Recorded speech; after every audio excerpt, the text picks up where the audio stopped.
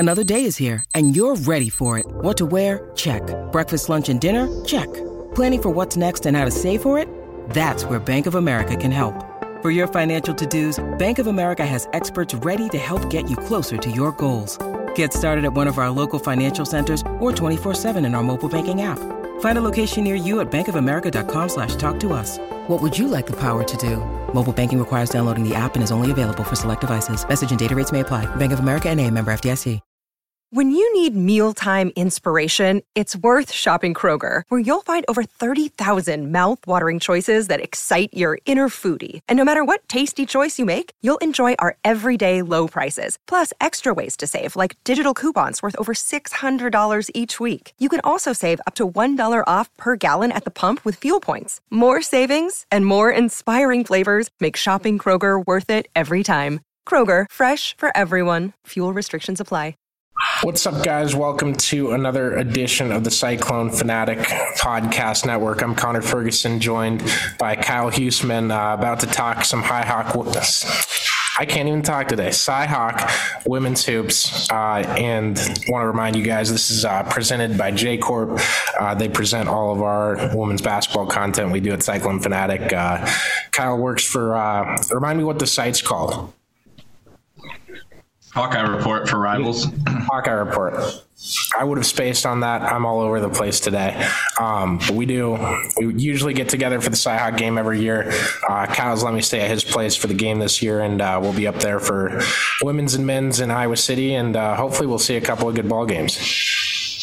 Yeah, hopefully. Sounds like they should both be pretty good games. I mean, on paper, I guess that's not always how it works out. But yeah, the hope is that they're two really good games.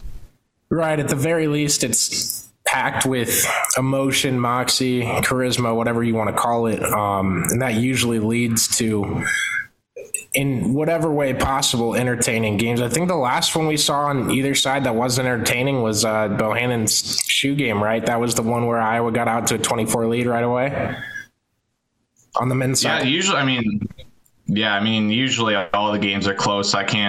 Women's have been good a lot the last couple of years, and last year's men's game wasn't that close, but usually they're always really good games, and that's what you hope for in a rivalry for sure. Yeah, and before we get into this year's game, Iowa State trying to find their first win in Iowa City since 2006, I believe. Last time they were there, Iowa went on a 17-0 run to tie the game to start the fourth quarter, so that epic collapse of Iowa State that day, and a similar one in Portland against UNC a week ago. Is that only a week ago, 9 days ago, something like that? And then the time before that was Ashley Jones missing the potential game winner shot from the corner in her first game in Iowa City as a freshman. So I know Ashley's still motivated by that. She had an interesting quote about this year's game, saying that it's not Caitlin Clark versus Ashley Jones, it's Iowa versus Iowa State. What do you think of that when you saw that, Kyle? Yeah, I think both teams are good enough that it's not just that matchup. I think if you were talking about two All-Americans and that was all they had on the team, I think that would be the matchup you're looking at. But like we've talked about, and the questions you answered for me, Monica Sonano for Iowa. McKenna Warnock's been an all Big Ten caliber player. There's other like Kate Martin, Gabby Marshall. Even off the bench, Iowa has options, and obviously Iowa State has some really good players as well with Lexi Donarski and Emily Ryan. Obviously, Soares, the transfer coming in at center. So I think everyone wants to talk about obviously the All-American matchup, especially with Ashley coming from Iowa City. That's a big thing as well. But I think both teams obviously being in the top 20, Iowa State's top 10 now. There's certainly a lot more to talk about than that Ashley Jones and Caitlin Clark matchup. Yeah, and we've seen and I don't want people thinking that I'm playing media hat or poking at you. I'll definitely throw some shots at Iowa later in this podcast, but Iowa's dropped to number 16 in the rankings, 3 losses in the first 9 games to start the year. What led to those losses, in your opinion, Kyle? I know Caitlin Clark had no problem scoring in any of those games, and she kept Iowa in them, but what led to ultimately losing all those games? Yeah, I think first off, the Kansas State game, I was there for that one. The first half, Kansas State stuck with them. They scored a lot of points. There were a couple players for Kansas State that just hadn't shot the ball well early in those first 3-4 games for them, and they came out and shot the ball well. They had a guard that was 2 of 9 in their first 4 games. She was like 6 of 8 in the game or something like that. So I remember you tweeting about that one for sure. That specific stat line. I remember you tweeting about that K-State player stat line. That I forget who it was, but she all of a sudden goes off randomly that night against you guys. Yeah, it was Sarah Shamatzi. She had 6 3-pointers in that game. It ended up being a career high for her. Then the other thing was the offense in the second half kind of, I don't know that I want to say slowed down. It was more that they just kind of stopped running the offense almost. They were kind of, I don't know if they were surprised by the game being as close as it was. There were some turnovers. There were just possessions where the offense didn't do anything. It was kind of everybody standing around, not a lot of movement, things like that. There were some turnovers late. And then the fourth quarter, it comes down to Gabby Gregory getting to the line, it felt like 40 times in the fourth quarter. I know they got to the free throw line like 8 times in their last 12 possessions. So that certainly helped Kansas State.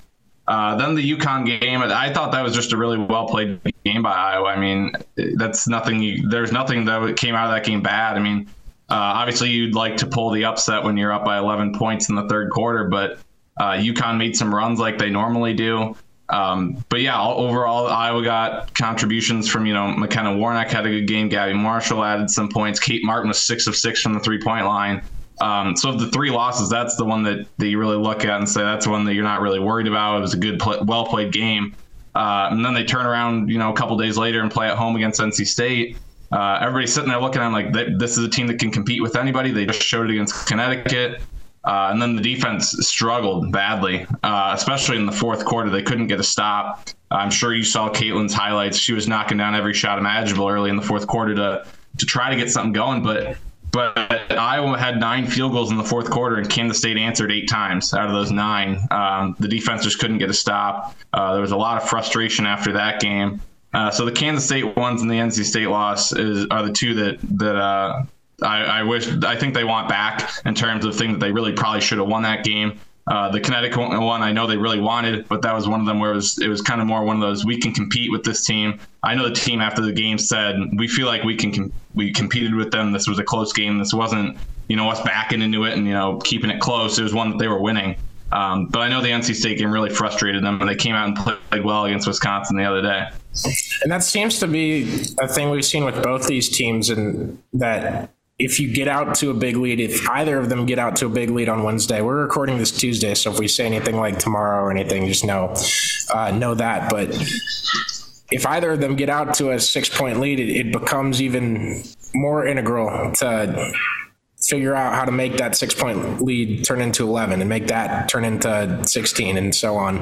And that's how you have to play these games. And especially in women's basketball this year, it just seems every team can catch fire at the right time. And that's obviously the sport of basketball, but it's happening all over the place. And we're seeing these crazy finishes and everything like that. I think this game has definitely the potential, especially when we look at, and Ashley Jones was talking about this a little bit, but how do you anticipate the game being called, I guess?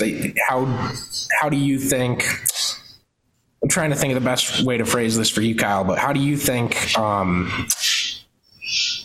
calling a game is going to impact Iowa or Iowa State in a positive or negative way? Yeah, I think that's always one of those, in a rivalry game, it's always kind of one thing that I wouldn't say gets looked on more, because it's always one of those games that, there's going to be fouls that aren't called.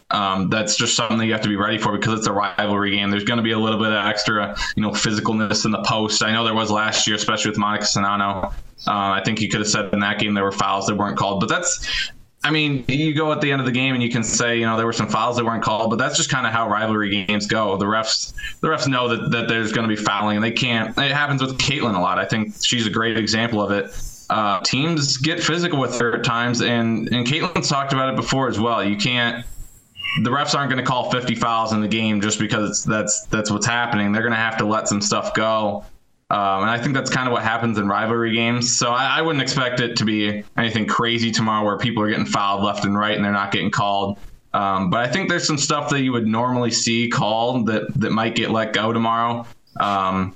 I don't. We'll have to see how it goes. Hopefully, it's not skewed to one way or the other. Hopefully, it's not poor officiating overall. But we'll have to see once it gets there. But yeah, I think in a rivalry game, you always have to expect just a little bit more physicality and maybe not as many whistles. I do too, because I'm in full agreement with you there. Just because I know going to Carver and stuff.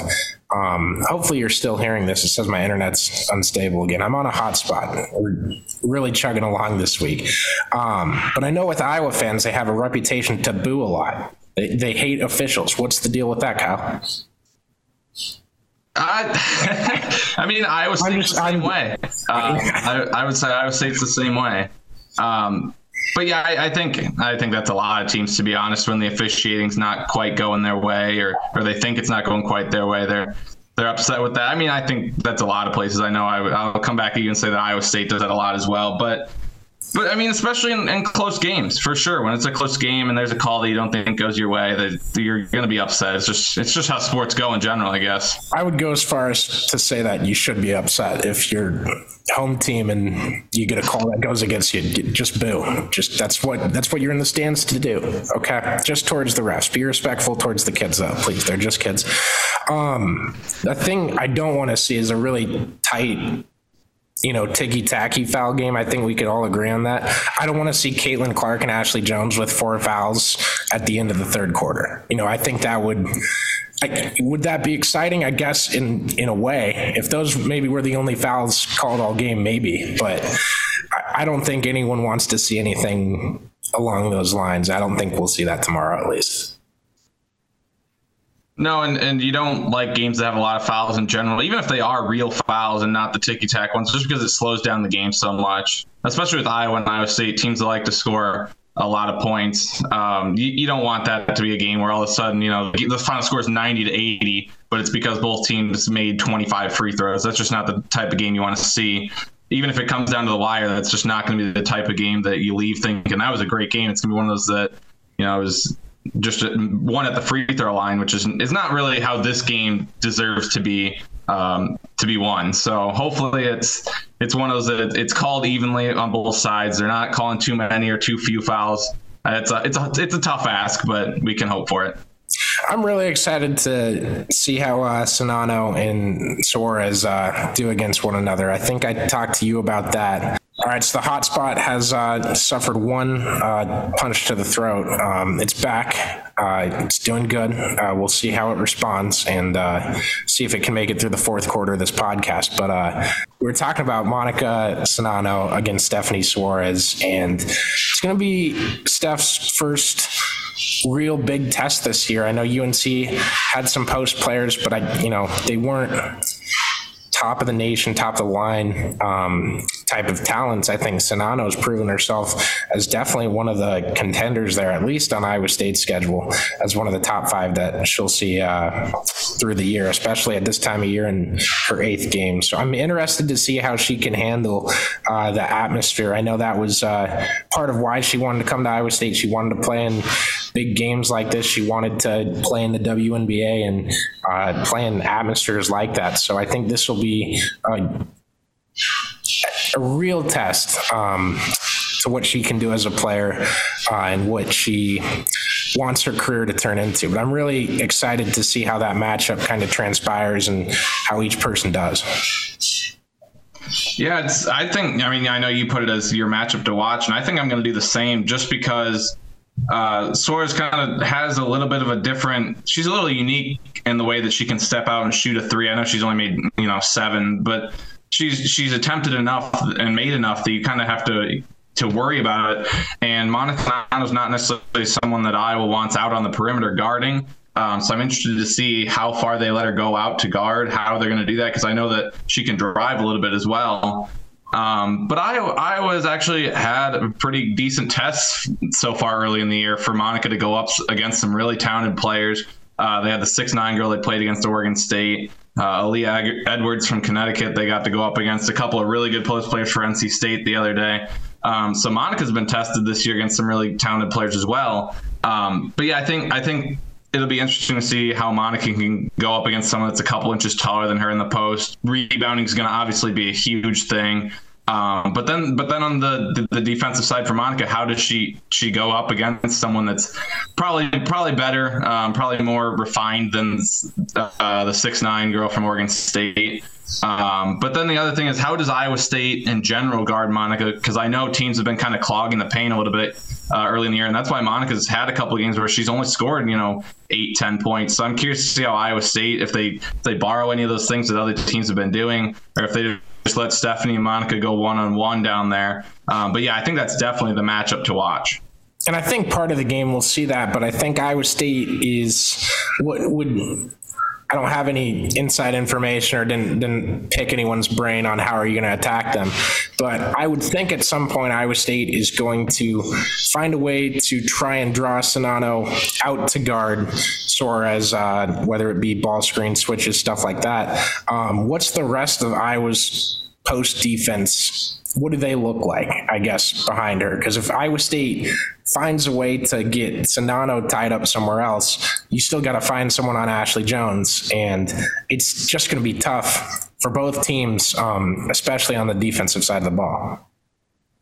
Yeah, I think, McKenna Warnock could probably guard Ashley Jones down in the post with that. I think McKenna does a pretty good job against players, not necessarily someone taller than here, I guess. I guess we haven't seen that matchup a lot. But I think she would do a decent job in the post if it came to that. But other than that, Hannah Stolke, the freshman, is someone that you'll probably see come in and get some time in there, especially if Iowa wants to go with a smaller lineup. I think you could see Stolke on the floor if Soares goes to the bench, and then you might get a little bit of a smaller lineup for both teams. But yeah, Addison O'Grady's another center that's going to come in. She hasn't been getting a lot of minutes as late. I've been kind of surprised to see her not take a step from her freshman year. She was pretty good last year in the minutes that she got. But I think Monica's obviously going to be the one she's going to be out there, 30, 35 minutes. It's going to be who can give those other minutes. And I think Stolke and Warnock will be ones that aren't necessarily centers that can get out there and also guard someone in the post if it comes to it. Absolutely. What do you think? I know you've watched enough of these games. What do you think of Lexi Donarski guarding Caitlin Clark? I mean, I know the star players go off, they're gonna score their points, but what is the key for Donarski to slow her down? Or I guess what's Caitlin Clark gonna adjust? But I guess that's also an unfair question because she hasn't really had to adjust unless you're, I guess, standard for Caitlin Clark is score enough points for Iowa to win, which at times could be 50, and she's capable of doing. Yeah, I think, it's hard because Caitlin's going to get, even if she has a bad shooting night, she's still going to get 20, 25 points, whether it's getting to the free throw line, getting to the rim, getting a layup, things like that. She'll knock down a couple of threes anyway. But better defensive players have been able to frustrate her at times if they can not necessarily foul her, I guess. But get up in her, really just do very good defensive work in general and get her frustrated, maybe force a couple of turnovers. The other thing that Caitlin does really well is passes the ball and gets assists that way to help the team that way. So if you can cut her down on that and force a couple of turnovers, get her a little frustrated, that's the best way to get her to have an off night is if you can get her frustrated early in the game. I know Indiana's guard last year, Cardona Hillary, did a really good job on her. But yeah, Caitlin's going to get her points. It's just a matter of if you can play good enough defense to get her to miss some shots. But if you let her get going like the other night against NC State, she's pulling up from the logo and knocking down shots, and there's really no way to stop that. But yeah, I'm interested to see that matchup, see how Donarski does. Because if Caitlin goes off for 40 points, it depends, I guess, because the other day I tweeted out that Caitlin, when she scores 40 plus points, Iowa's 1-3. So maybe not necessarily 40 points because that means she's doing too much. But if Caitlin's able to go out and get 30 points and shoot the ball well and also go get 10 assists, I think that's going to be where that's the formula for Iowa to win, is if she's all of a sudden, getting 30, but then also assisting another 20 points by herself too. Would you red light Caitlin Clark after she gets to 39 then? I think it'd be a sensible coaching. Yeah. Yeah, the other night she had 45 and they lost by 13. There was the Michigan game last year. She had like 46 at Michigan. They lost. They were down by like 20 in that game. That was the game where she made like 5 logo threes in that game. But generally when Caitlin's getting 40 points, it means that, Monica's not scoring many points. McKenna Warnock's only got a few points. So Gabby hasn't hit a shot. Generally, when Caitlin's scoring 40 points, it's because no one else is doing anything, and Caitlin has to score 40 points to keep them in it. But yeah, I mean, if it's a close game and Caitlin has 40 points, I wouldn't say, we got to stop shooting because the record says. I would love to see a coach just have that, like, guys, no more. We're 1-3 when this happens. We can't be going down that road again. You brought her up a little bit earlier. I'm excited to see what Kate Martin can do. She had that game where she started going off 6 for 6, right, from the 3. If someone in this game, and that's, Bill Finley's talked about that a ton in these rivalry games, that it's usually not the star players going off. It's unsuspecting X factor catching fire. Who was Tommy? How do you say her last name that hit that game winner? Taiwo? Yeah, Tommy Taiwo. That's a perfect example of just, you never saw her taking that shot coming, even in the context of what that game was. So I'm excited to see what, I guess I don't want to call them role players because they're not, but it's just supporting stars, whatever that movie term is. How do they come out and perform in this game? How do they perform under pressure in that environment? You're the ticket guy too. What's the ticket number at? As of this morning, I saw someone, I think Jeff Linder, the Gazette, said 2,700 as of 10 a.m. So now it's 2 p.m. So I think that's still a little low. I'm hoping it gets higher it depends how many people try to show up tomorrow and grab tickets when they get there, or tomorrow morning or something like that. But if they get to 1,300, that's 2,500 short of a sellout. So it's going to be close. Yeah. And that's going to be cool to see, because just there's no upper or lower deck in that arena. The stands are a little far away from the court, but that doesn't take away necessarily from the atmosphere for this game. At least the 2 times I've been there, it's been a great atmosphere. Yeah, this is going to be interesting because the last Cyhawk game at Carver had no fans. Obviously, the game that you mentioned earlier with Iowa's big comeback. But yeah, the other thing is women's basketball fans at Iowa are a very different crowd than the men's basketball fans for sure. I've said, 10,000 women's fans are going to be as full, or it's going to be as loud as a 15,000 sellout for a men's game. So, the Michigan game last year, the end of the regular season for the share of the Big Ten title, that game was sold out, and I've said that's the loudest I've heard Carver for a basketball game. Wrestling has been louder, but for a basketball game, that's about as loud as it gets. So yeah, it's going to be a great environment. I know there'll be a lot of Iowa State fans there too. But it's going to be from, as long as it's a close game, it'll be from tip off to the final buzzer. It'll be very loud and great environment. So you called me on that. Was there no fans, or were there some? Am I remembering that wrong? I think, was it just family? I don't remember, honestly. I feel like that was that family and friend type of year. But I feel like that was still like passionate crowds against each other. That was kind of unique because it was like, it's still like there's noise, it wasn't noise ringing your eardrums, but usually like crowds like that aren't affecting me. I spend too much time around race cars. I can't really hear very well. So sometimes it affects my memory and how many people are there, but I'm probably thinking of a highlight video or a game I watched from Carver, but their fans support women's basketball well. Yeah, so does Iowa State too. Both. I know last year's crowd at Iowa State was great as well. But yeah, I expected nothing short of a really great crowd, loud crowd all the way. And the other thing that I've always liked about Iowa's crowds, especially women, they do it more than men's crowds, is that the women's team can be down 8-10 points in a game, and they hit a 3-pointer, and all the crowd's on their feet. They're trying their hardest to get them to come back. And that's what you want as a player, is that crowd that even when you're losing, you hit a shot or you hit a couple of shots, they're up, they're ready to go. They want you to get that big stop and make that comeback. And that's something that I don't think every school has. They might get big crowds, but they don't have one they have one that, you get on a 10-0 run, and that's when they're on their feet. Iowa crowd, it's, 4 or 5 straight points, and all of a sudden they're on their feet.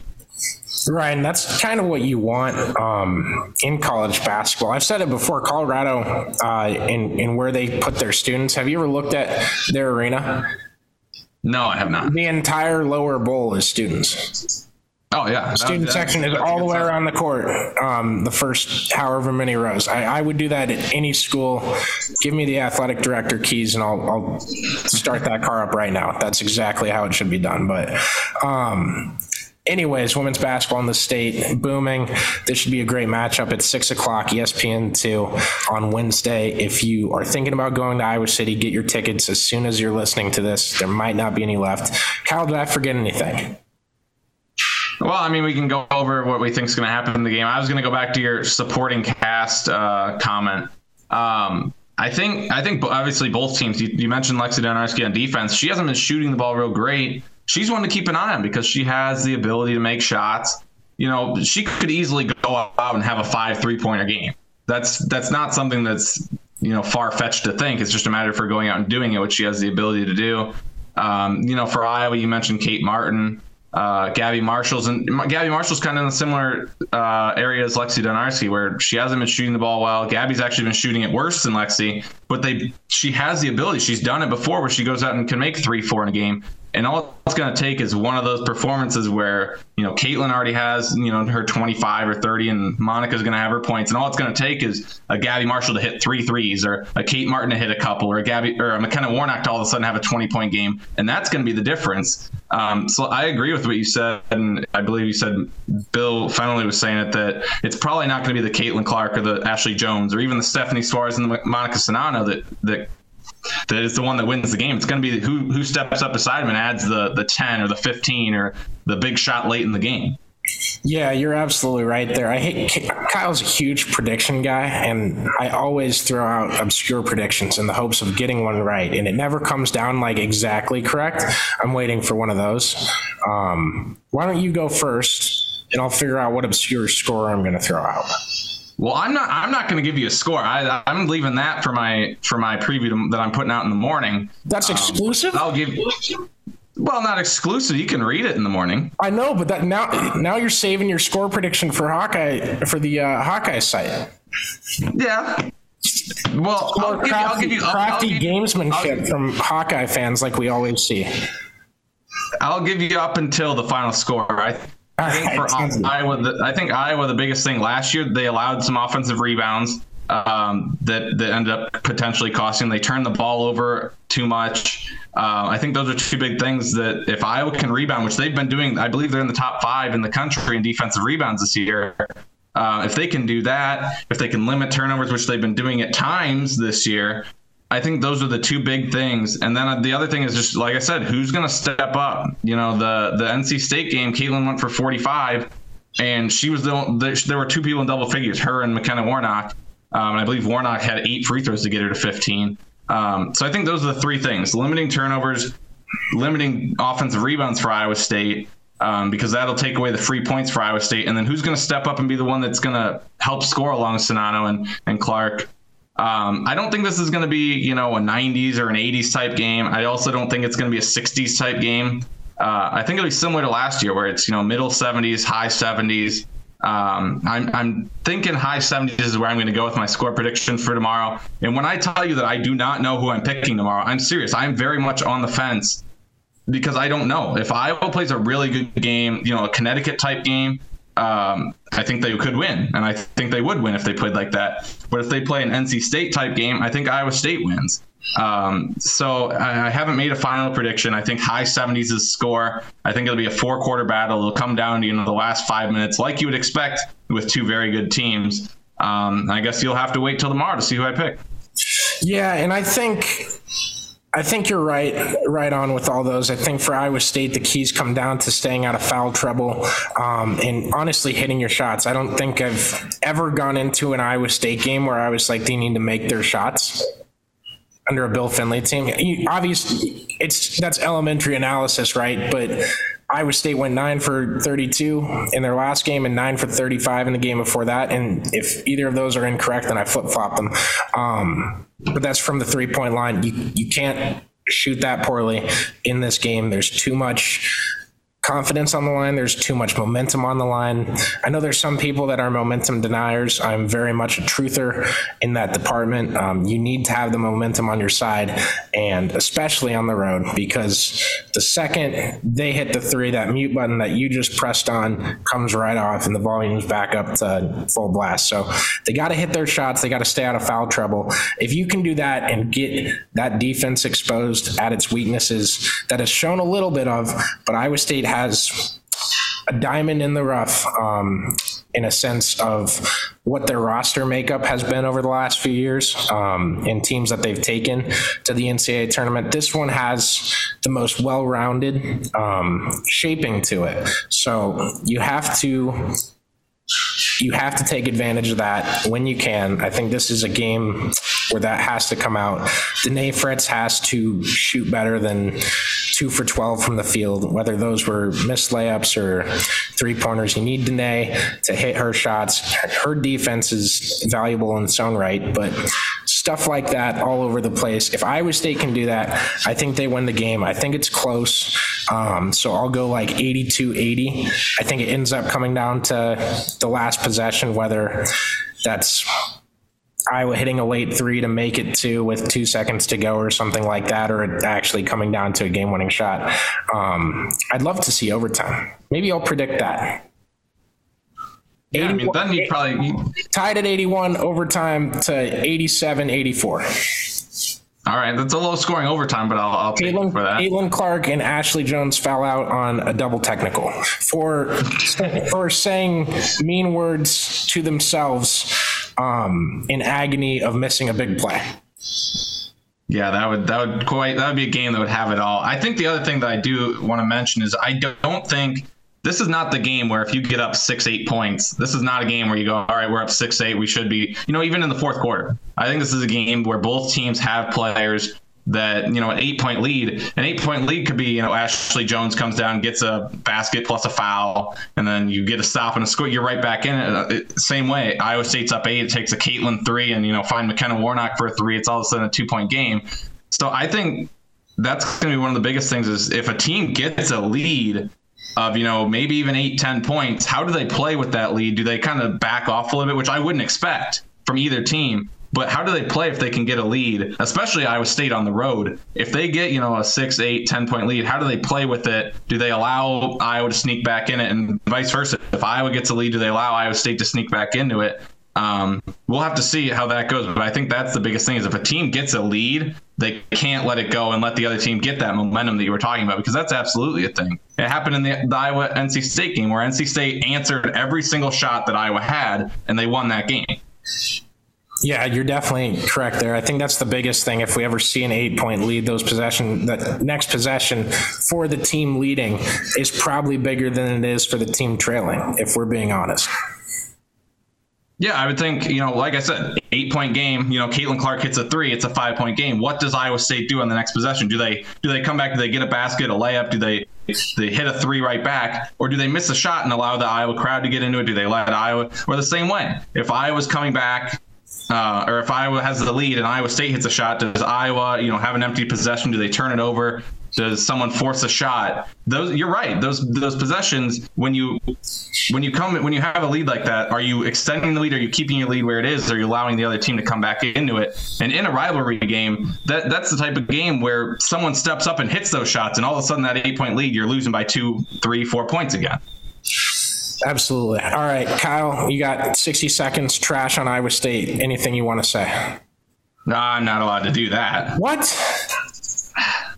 Hawkeye report is gatekeeping Cyclone Fanatic from some fantastic content. I was going to let you say whatever, and I was just going to fire back with, we should have planned this. Maybe next year we'll just roast each other for an hour and call that the pre. Trying to get me in trouble at the end. No.